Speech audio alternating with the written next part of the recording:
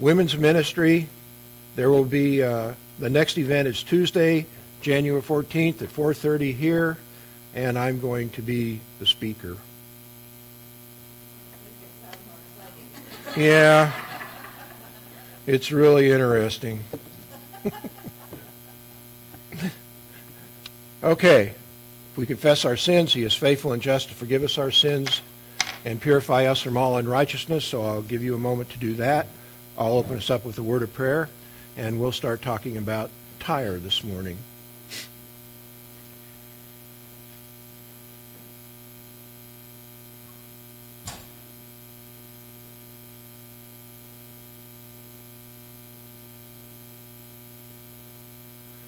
Father, we thank you that we can come to the throne of grace and confess our sins, and you restore us to fellowship.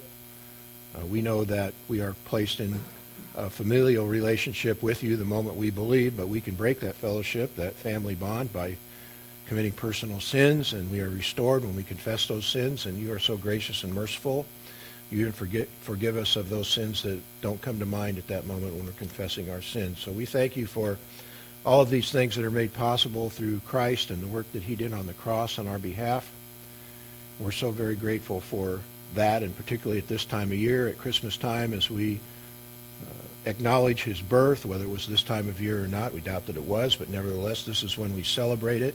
And it's the most amazing gift given to mankind, that God became man to save us from our sins and give us eternal life if we simply believe in who he is and what he did on the cross.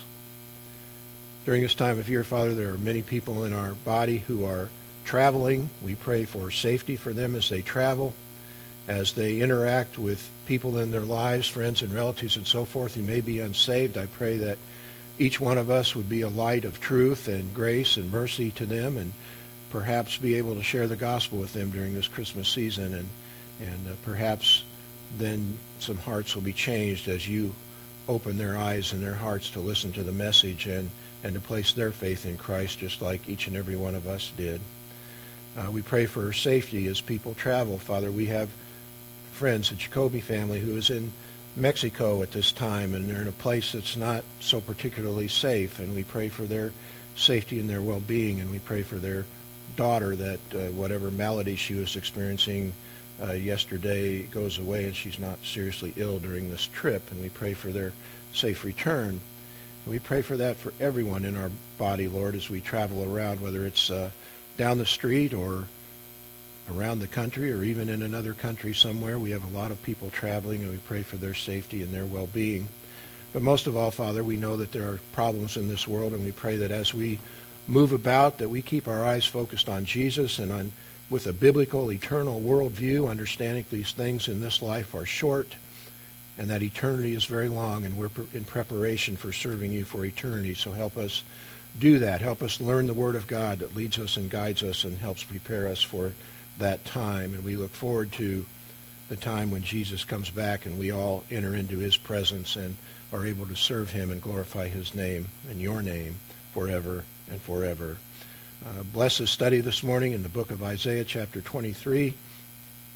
And we pray that people are learning and growing and understanding your plan for history by studying this amazing prophetical book. So we thank you for your presence with us here today in this house. In Jesus' name, amen. Okay, so we are going to talk about judgment on Tyre today in Isaiah chapter 23. Tyre, of course, was a city-state in what we would now know as Lebanon. The city's on the coast of the Mediterranean Sea, just north of the border with Israel, about 15 miles. It consisted of a coastal city and an island a half-mile offshore, and it was closely related to Sidon, which was a city only a few miles to the north. Tyre and Sidon were often referred to as though they were the same place. The adjective Sidonian was used to represent the citizens of Tyre. And Tyre is frequently mentioned in the Scriptures, and the city had an impact on biblical history. The first known mention of Tyre was in an Egyptian papyrus dated to the 14th century BC. The Greek historian Herodotus dates it back to 2740 BC. But I suspect it was probably inhabited even before the Tower of Babel incident, since it's in close proximity to Mesopotamia there. And the island city was naturally defensible, and invaders had a difficult time conquering it. I've got a few maps here. This is Lebanon today, with Tyre right down here just on the northern border with Israel, or real close to it. And you can see on these maps, you can see where there was the city Tyre, which was on the mainland, and then there was the island fortress out here, also Tyre, connected with the city. And it was quite a fortress until Alexander the Great built this causeway. It's about a half mile across here, bridging the gap here from the mainland over to the island. Of course, he was then able to attack the island and defeat it. You can see from this picture down here below in the middle that the island is now connected to the shore. And what happened here after this, I think you can see a little bit of the old causeway that Alexander built right across here. But what happened here was once this causeway was built, it interrupted the flow of the water around there, and the sand built up around there. And as you can see from this aerial photo here, the satellite picture, that's built up now with houses. I've got a better picture of it in a second. That's built up now, but you see it, you would never know that had been an island at one time if you didn't know it from history. And here you can see how much better it's built up. And here's Alexander's causeway was right through this area right here. And you can see here some of the ruins of the old city, the hippodrome here and so forth. And here are some photos just of the ruins of the old city on the mainland.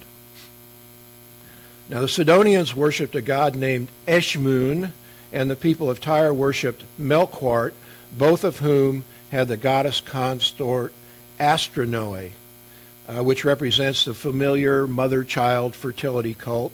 The gods are the same, only the names change. Ishtar and Tammuz in Babylon, and Isis and Osiris in Egypt, and so forth. And there were China and India and all sorts of places had different iterations of this mother-child cult, but it was still the same thing.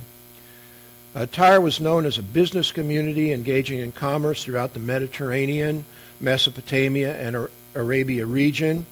They traded in cedar timber, the purple dye made from the murex shellfish along the coast of Lebanon. They traded in dyed cloth, and their fleets hired out to carry cargo of various sorts, wheat, tin and tin ore, gold, silver, and copper.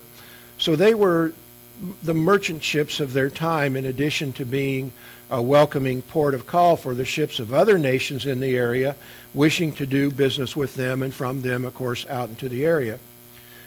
From the time of Isaiah to Alexander, the nation was under attack at least 5 times, serious attack.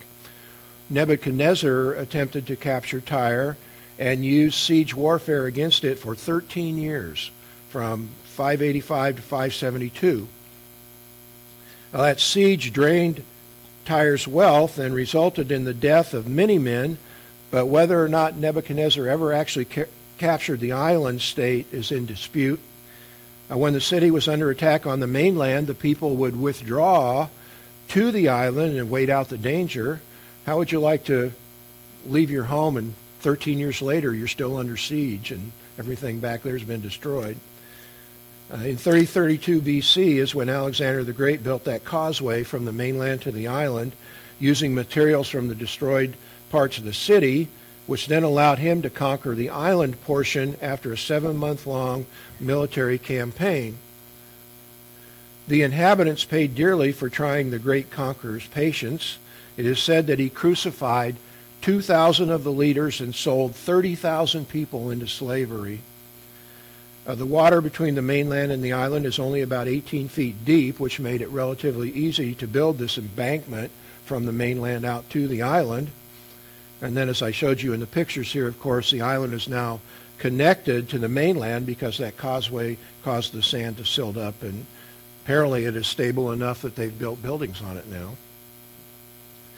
King Hiram, you might remember him from his interaction with David and Solomon, and Ahab's wife Jezebel were probably the 2 most famous people from the Tyre-Sidon area mentioned in the Bible. In addition to Isaiah, Ezekiel 26, 27, and 28 deals with Tyre and the city's judgment at the hands of God. The Lord visited Tyre, and see that in Matthew 15, 21, and Paul was in the city for 7 days in Acts 21. So now this next oracle, you know we've been going through Isaiah here, and we've had these series of oracles. So this next oracle here concerns the fall of Tyre and end times restoration. These oracles against the nations, all of them surrounding Israel, began with Babylon and end with Tyre. Babylon, of course, was a ruthless military power on land, and Tyre was a peaceful but economically ruthless seafaring economic power.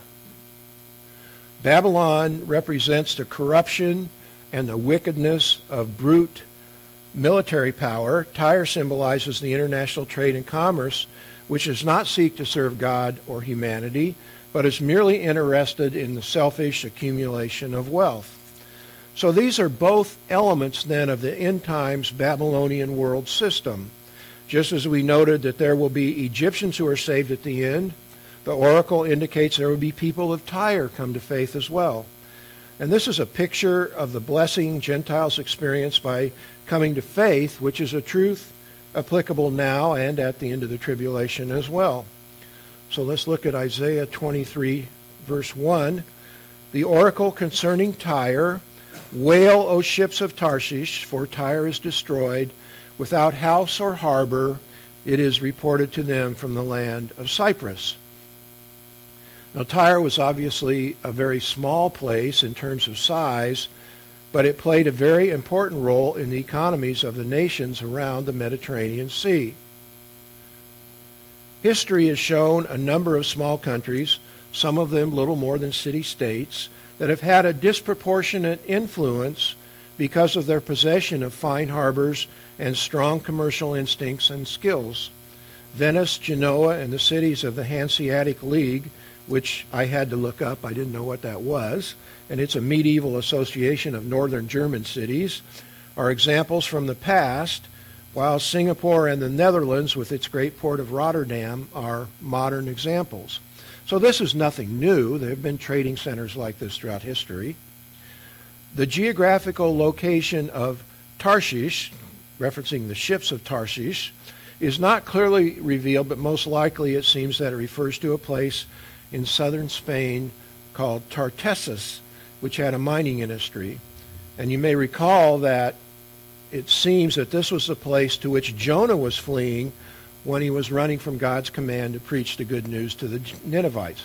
He was going to some place called Tarshish at least, and presumably it would have been the same place.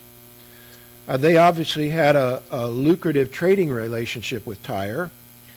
And ships of Tarshish is thought to be a reference to the largest ships of the day, capable of long voyages and large payloads.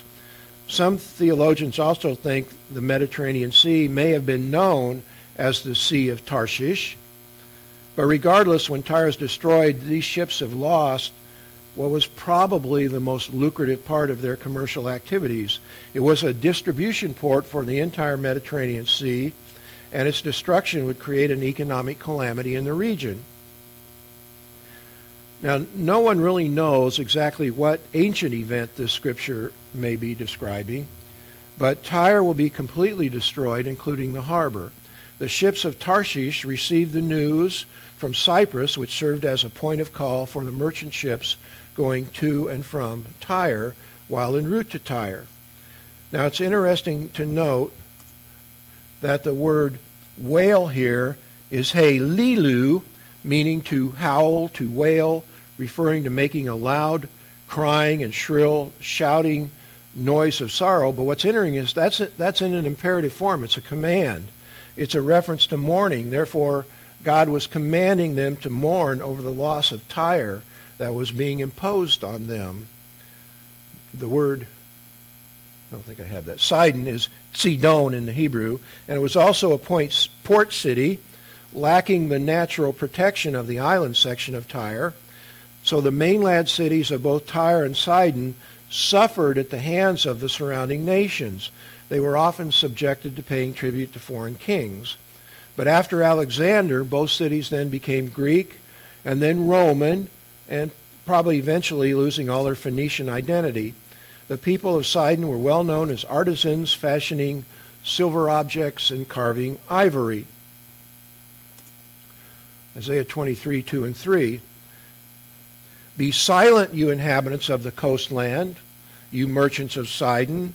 Your messengers crossed the sea and were on many waters. The grain of the Nile, the harvest of the river was her revenue, and she was the market of nations. So this word silent is damam, and it means to be silent or to be still. It's often used in the context of catastrophe and mourning. This word is also in the imperative mood, making it a command. So through the destruction of the city now, Tyre is going to be silenced. In this context, it has the sense of being astonished and confounded with grief. Its proper meaning, therefore, is to be dumb, which means not to be able to speak. Doesn't have anything to do with intelligence, which is applied both to silence and quietness, and also to the stupefaction of one who is lost in wonder and astonishment, and also in the causative and transitive conjugations it is applied to destruction and desolation, inasmuch as things or places which are destroyed and made desolate are still and quiet. So we really have both things going on here. It's destroyed, and the people are kind of like, you remember the Iraq War, the air campaign was called shock and awe. That's kind of what these people are seeing. They're being on the receiving end of something like shock and awe. Now, this word may also mean to wail, and because so much of Hebrew consists of parallelisms, it's quite possible that this word in this context also means wail, to parallel the word translated wail in verse 1. And in fact, the Tanakh translates these two words in 1 and 2 as howl and moan. So there's a dispute whether the second use of the word actually means silent. It may mean moaning or wailing also in that verse. So it's easy, though, to understand that the concepts of wailing and silence are connected with these events, because the people will be in mourning over these horrible things that have happened to them and around them. That's a natural reaction. We would feel the same way. But it's not so easy to understand why these are in the form of imperative verbs. It seems unnecessary to command them to do things that indicate mourning, because mourning is something that comes naturally to people. So I can't really explain why God is commanding them to do these things when these seem to be the natural result of what's happening to them in the first place. And it's also easy to make the connection with the end times destruction of Babylon in Revelation 18. I think this is so obvious that it simply can't be missed. Tyre has to be considered a type of the end times economic system that will be part of Antichrist's world system, encompassing government, religion, and economics, all of which will be destroyed by God. So let's look at that in Revelation 18, 11 to 19. And the merchants of the earth weep and mourn over her, because no one buys their cargoes anymore, cargoes of gold and silver and precious stones and pearls and fine linen and purple and silk and scarlet and every kind of citron wood and every article of ivory and every article made from very costly wood and bronze and iron and marble and cinnamon and spice and incense and perfume and frankincense and wine and olive oil and fine flour and wheat and cattle and sheep and cargoes of horses and chariots and slaves and human lives. The fruit you long for has gone from you, and all things that were luxurious and splendid have passed away from you, and men will no longer find them. The merchants of these things who became rich from her will stand at a distance because of the fear of her torment, weeping and mourning, saying, Woe, woe, the great city, she who was clothed in fine linen and purple and scarlet, and adorned with gold and precious stones and pearls, for in 1 hour such great wealth has been laid waste. And every shipmaster and every passenger and sailor, and as many as make their living by the sea, stood at a distance, and were crying out as they saw the smoke of her burning, saying, What city is like the great city?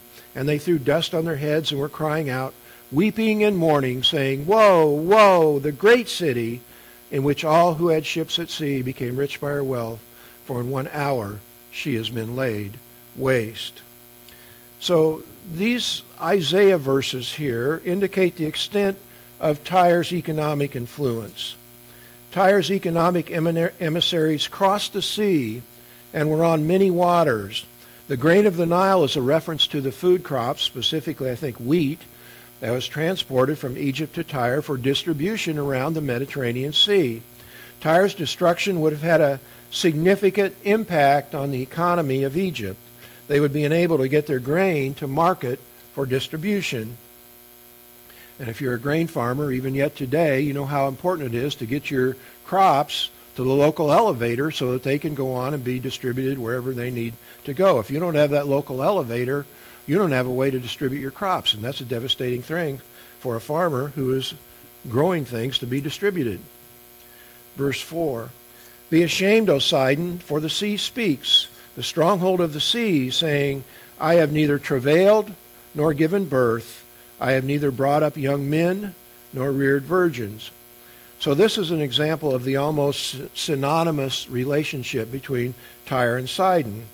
They were closely aligned Phoenician cities with ports, and both engaged in trade throughout the Mediterranean and the Middle East area.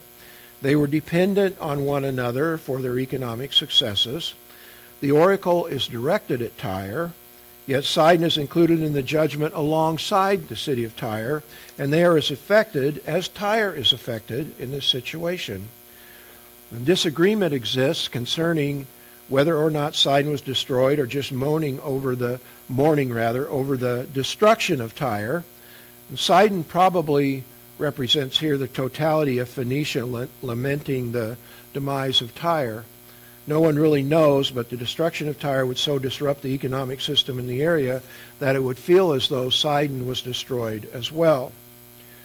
So through the prophet and the use of figurative language, God gives voice to the stronghold of the sea, which is grieved over the loss of the ships that used to sail the waters, engaging in commerce all over the area, and to the stronghold or fortress of the sea, which is a reference to the island city's neighbor. The word stronghold here, which is ma'oz, refers to a place of refuge, a sanctuary, a place of safety. So the people of the once proud Sidon, Tyre cities will be ashamed when their world comes crashing down around their heads. The word ashamed is bosh, and it means to be ashamed, referring to being or becoming characterized by feelings of shame, guilt, embarrassment, or remorse. So because Tyre has lost her ships and her people, she's compared to a barren woman who never experienced birth and raising children at all. She's lost everything, making it seem as though she never had anything. And in that culture, at that point in time, the state of being barren was a shameful thing for women and their families. So the effects then of Tyre's destruction are widespread and felt by those around who participated in her economic system, which benefited everyone. Verses 5 and 6. When the report reaches Egypt, they will be in anguish at the report of Tyre. Pass over to Tarshish. Wail, O inhabitants of the coastland. So apparently Egypt was so economically dependent on Tyre that her security was threatened. And whether or not it was physically threatened by the entity that destroyed Tyre is not known, but her economic security was certainly jeopardized. And if it was Alexander the Great, if this is the incident they're talking about, and it probably is, he did go on to conquer Egypt later. And the people of Tyre needed to flee for their lives by traveling to Tarshish. Now, whether this became historical fact at the time, we're not told, but presumably it did happen.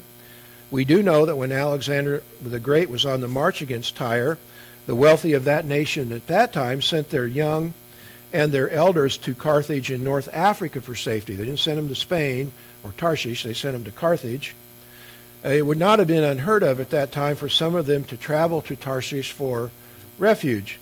The Septuagint actually uses Carthage in this verse, but the Masoretic text clearly says Tarshish.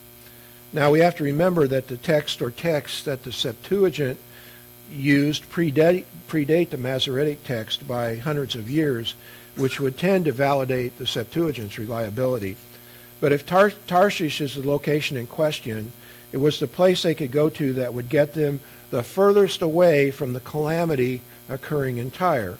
So in other words, the point is they were going to flee and go somewhere else, whether it was Carthage in North Africa or Tarshish in Spain. They were going to go somewhere else. The citizens of the coastlands are also commanded to wail, and the effects of Tyre's downfall are going to be felt throughout the region. This is no small, locally significant issue only. It affects the entire Mediterranean region.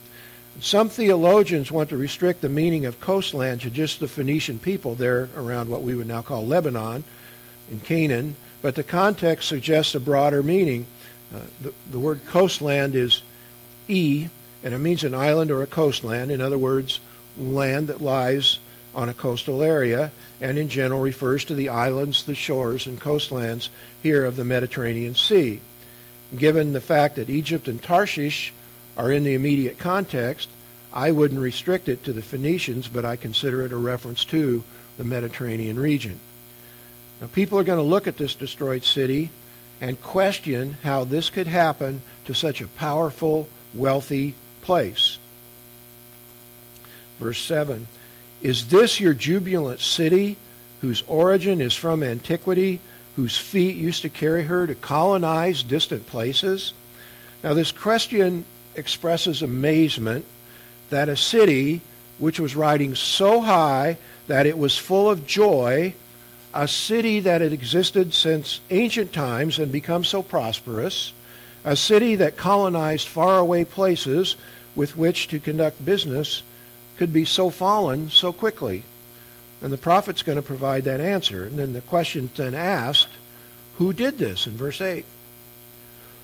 Who has planned this against Tyre, the bestower of crowns, whose merchants were princes, whose traders were the honored of the earth? So Tyre is described here in godlike, reverent terms, which characterizes the attitude people held about the city. The rulers of Tyre bestowed crowns on people, or at least influenced who received a crown. That represents power. That's real power when you can influence a people into picking the king for them that you want them to pick because it's favorable to you. The rulers of Tyre bestowed, the merchants were princes. That is, they were considered princes in that they were wealthy and the ruling class. Their business emissaries were honored wherever they went. In their minds, they had it all, wealth and power. Has that changed today? Don't people with wealth and power think they're just it? They've got everything? When in reality, if they're apart from Jesus Christ, they have nothing. So the reality is that they had nothing. They had nothing then. We have nothing today when we have that same mindset, no matter how wealthy we are, no matter how powerful position we hold. The question concerns the amazement shown by the people observing these things, which caused them to wonder how such a magnificent, powerful city-state could be so quickly decimated. But the prophet next answered the question, who has done this? Verses 9 to 11. He says, "The Lord of hosts has planned it, to defile the pride of all beauty, to despise all the honored of the earth. Overflow your land like the Nile, O daughter of Tarshish. There is no more restraint. He has stretched his hand out over the sea. He has made the kingdoms tremble. The Lord has given a command concerning Canaan to demolish its strongholds." Now, so what's happening here is not some accident of history. It is something that is planned by God, and it therefore must come to pass. The word planned here is yoetz, and it means to plan, to devise, to determine. The plan is to defile and despise Tyre. And pride seems to be at the root of the nation's problem with God. The word defile is halal, means to pollute, to defile, to profane. In this context, it's referring to casting down and destroying. And the word despise is kalal, and it means to be small, to be insignificant. So in this context, it's referring to humbling and treating with contempt by invoking divine harm and or evil on Tyre. So God's got a plan for them in response to their pride, and it's going to end up not being very good for them. The use of the words all and earth in here suggests a long-term implication for this prophecy. In the short term, it's regional in scope. The kingdoms throughout the region are afraid of what's happening around them. But these things are types of the end times as well, as we noted when we read the scripture in Revelation 18. The text suggests that God has summoned those regional kingdoms to act as his agents in the destruction of the city-state Tyre. Now, this word restraint that's used in these verses is very difficult, and I don't know that I can explain it well. It's not defined well, so it's hard to figure out exactly what it means. The word is mezach, and it formally means a girdle, a belt, or a waistband. And it's thought to be a loan word from the Egyptian language. So this is an unusual, difficult word to find out the meaning. There is thought to be another meaning referring to a harbor or a port for ships. So if so, then the word would refer to a relatively protected cove or area where the land or sea meet, apparently as an extension of a place where wind and wave are restrained, in other words, a harbor. The land is going to overflow, which would in that case be considered to be a reference to the destruction that the flooding Nile River can generate, and it will result in the destruction of Tyre's infrastructure, including the harbor. The Tanakh and the Lexham English Bible actually use the word harbor in their translations. If harbor is the meaning, and there doesn't seem to me to be much lexical support for that, I searched for it. I couldn't find much for it. Our English versions, the majority of which do use the word restraint, are misleading. If it's supposed to be harbor, then restraint is kind of misleading. In English, restraint means a measure or condition that keeps someone or something under control or within limits, whereas harbor would be a reference to a place of refuge. But using the word restraint can refer back to this original meaning of girdle, belt, or waistband. But I think there is a way to understand this verse that's supported by the context. So once God has Tyre destroyed, Tarshish would be freed from the domination of the Mediterranean marketplace that Tyre controlled. And the merchants of Tarshish would be free to expand their business interests in the region at the expense of Tyre. In that case, the word would properly be translated girdle, which is how Young's literal translation has it, referring to the tight, trussed-up control that Tyre formerly had over the economic system of the region that was now broken because the girdle was removed. So this definition seems to be the best way to understand the verse because a girdle can have the sense of restraining or encircling and therefore restricting something, which is certainly why the word restraint has been so extensively used in this verse. So the interpretation seems to fit the lexical meaning of the word and the context of the verse much better than using the word harbor. So I think our translations that use the word restraint are good. I think using girdle, like Young did, would be better, give us a sense of what it's actually meaning. So this is a continuation then of the picture that's presented in these judgment oracles of God's dealings with the Gentiles and with Israel throughout history.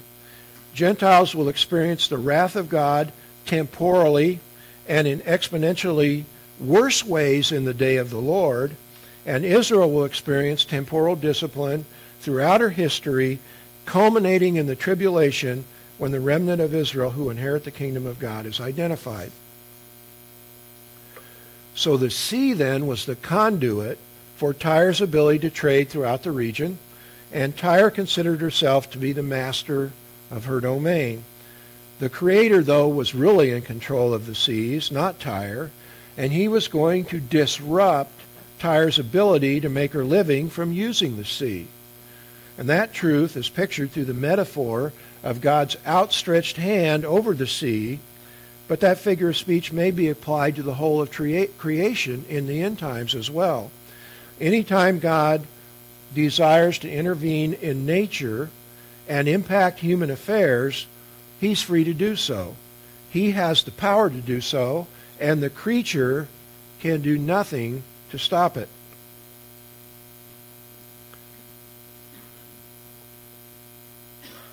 The word command, tsawa, means to give an order, to direct, to command, referring to the act of charging someone to do something. It has the sense of force and authority behind it, which makes the command something that others must do. And the object of this command is not just Tyre, it's Canaan as a regional entity. And while, man can resist God's commands, but ultimately they're going to do what he wants to do, or they're going to suffer the judgment for it, which is what we see going on here. But these things are going to happen whether people like it or not. The word demolish is shamad, and it means to be exterminated or destroyed. It's a strong word. It has a sense of complete destruction and irreparable damage. It usually involves a sudden catastrophe such as warfare or a mass killing, but it may be the result of attrition caused by famine and oppression. God may be the cause of the destruction, whether it's the result of his direct involvement or by means of using people as his instrument of divine destruction. Tyre was not completely destroyed as an independent political entity until Alexander the Great conquered it, and the Romans took control of the area and all the trading colonies ringing the Mediterranean.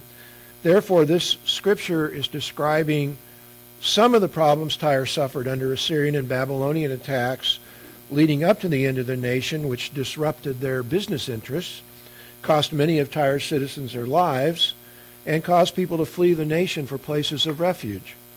Today, of course, as I showed you, Tyre is part of Lebanon, which is still, what? An enemy of Israel. I mean, that place has got thousands and thousands of rockets coming in from Iran pointed at Israel.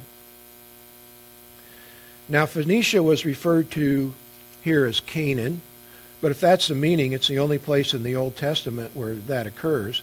Canaan was never and has never been completely destroyed, but neither has Phoenicia been completely destroyed at any time in history. There have been people in that area opposed to God and Israel since the beginning, and that opposition has yet to be completely eliminated. One day, the strongholds of the entire region known as Canaan will be permanently destroyed. Now, in verse 4, the stronghold referred to a place of safety, the harbor, but here it refers to a fortified location, which we would call a fortress. The Bible connects God with his people by referring to him as a refuge or as the fortress or the stronghold for them. In the same way, the Canaanites believed, although mistakenly, that their gods were refuge and a fortress or a stronghold for them. So God was not only going to destroy their physical fortified cities, but he was going to shatter the trust they had in their false gods. Verse 12, he has said, you shall exult no more, O crushed virgin daughter of Sidon. Arise, pass over to Cyprus. Even there you will find no rest. So the word exult is alaz, and it means to rejoice, to be exultant, to be jubilant, referring to being in a reveling state of great joy and happiness.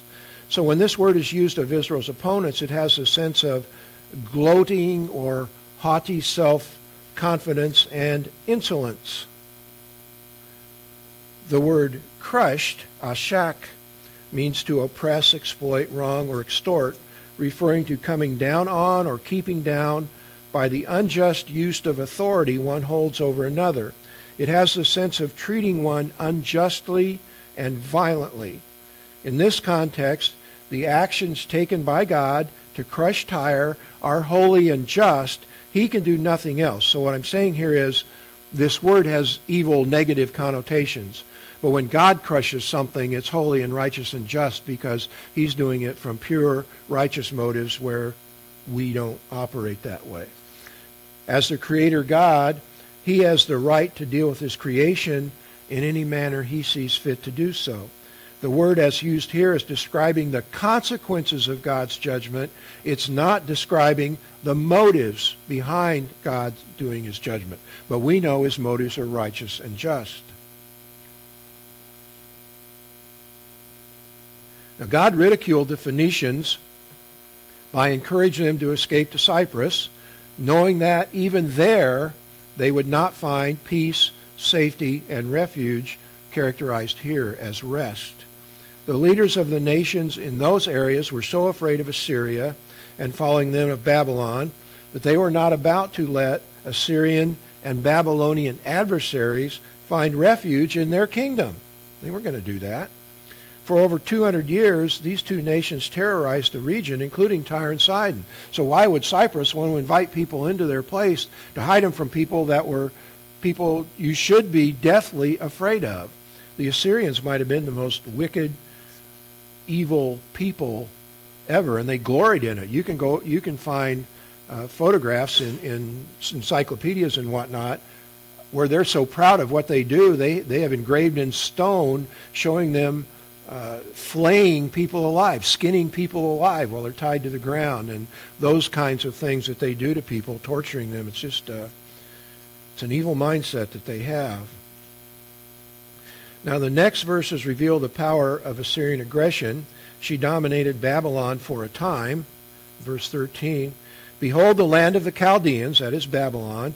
This is the people which was not.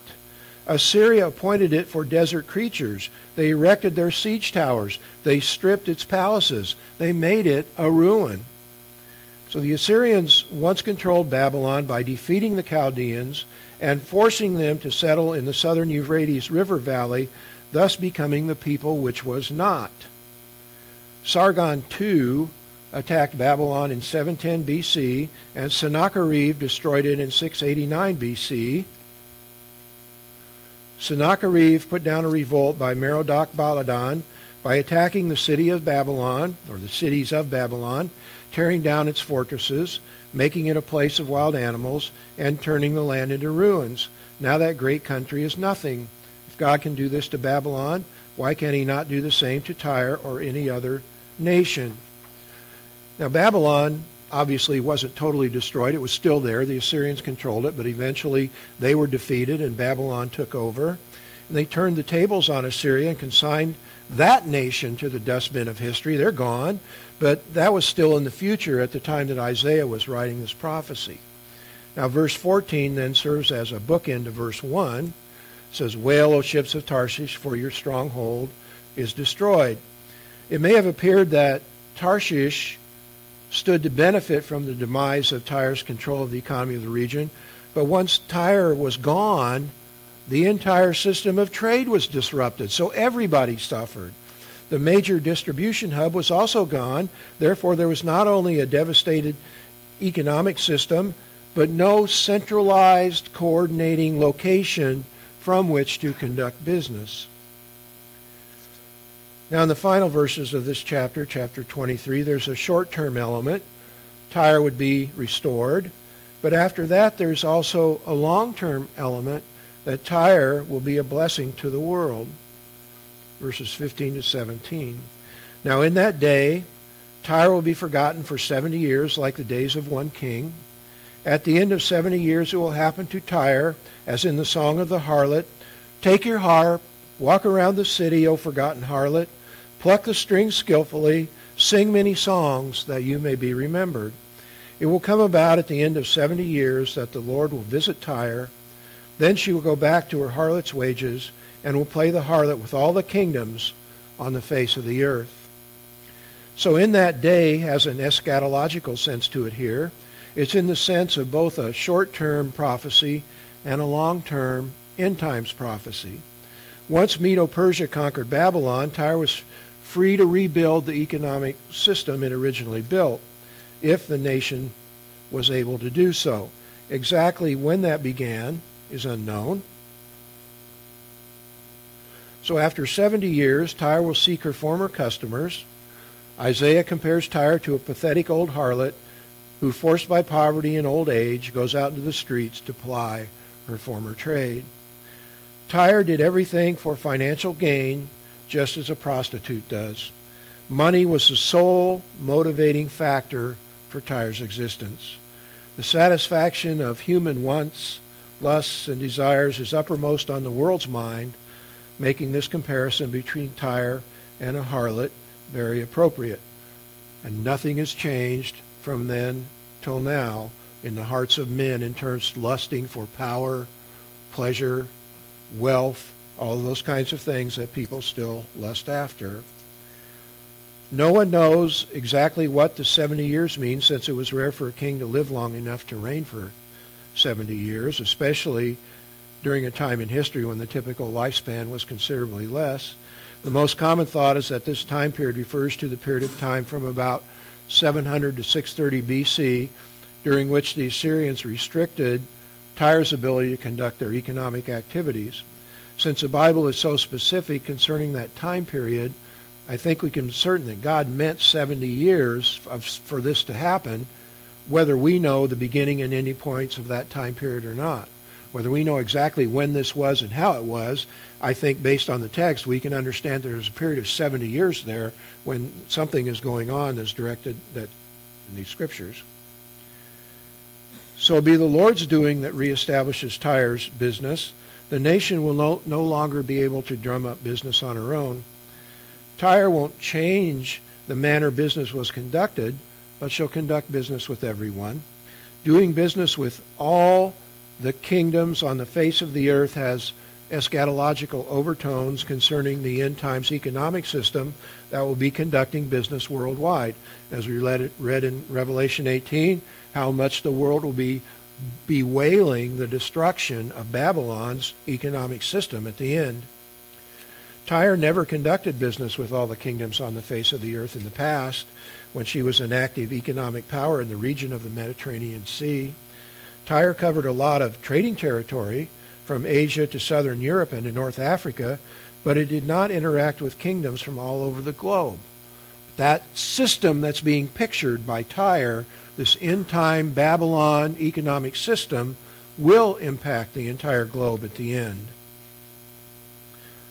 Now, Tyre was destroyed, as we've learned, by Alexander the Great, but it must have continued in some form only to be completely co-opted by the Romans when they came to power in the region. The world economic system operates on the worldly principles of Tyre to this day, but Tyre itself exists only in the form of a city in Lebanon. So Tyre was a type of the ultimate one world economic system to come at the end, and that it makes a very significant factor, and that makes it a very significant factor in terms of world history. Not Tyre the location, Tyre the concept of an economic system that will be expressed as Babylon in the tribulation. That's what makes Tyre so important still to us today. Someday Tyre will be a nation that turns to the Lord and serves him, but that's not happened to this day. There was a time when Tyre was an ally of the Israelites, but that occurred early in their history, particularly in terms of King Hiram's relationship to David and Solomon, and that'll change in the future. Tyre did do business with the Israelites when they returned to Jerusalem from Babylon and sold them building materials for the temple, but that was strictly business. You couldn't really say they were great close friends or anything at that time. And there was a period, of course, when Lebanon had a lot of Christian influence in it, but since Islam has gained power over the region, that has pretty much gone away. Verse 18, her gain and her harlot's wages will be set apart to the Lord. It will not be stored up or hoarded, but her gain will become sufficient food and choice attire for those who dwell in the presence of the Lord. So the Bible tells us that Tyre, along with citizens of all the other nations of the world, will one day turn to the Lord. In the kingdom, all the economic activity occurring in the world is going to be dedicated to serving God for the glory of God. The psalmist specifically mentioned ancient foes of God in Israel who be believers one day, but we know that all the nations of the world will be believers during the kingdom dispensation. But if we look back at Psalm 87:4, It reads, I shall mention Rahab, which is a name for Egypt, and Babylon among those who know me. Behold, Philistia and Tyre with Ethiopia. This one was born there. And in Revelation 21:24-7, at the end, we know this will be true. The nations will walk by its light, and the kings of the earth will bring their glory into it.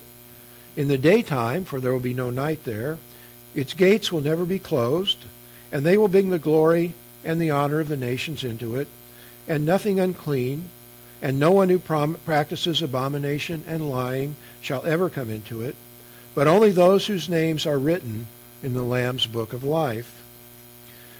So this ends the section of Isaiah that concerns the oracles against the nations. The primary lesson for Israel in this was to trust Yahweh, not the nations. From Babylon to Tyre, the nations were going to fail no matter how wealthy and powerful they had become.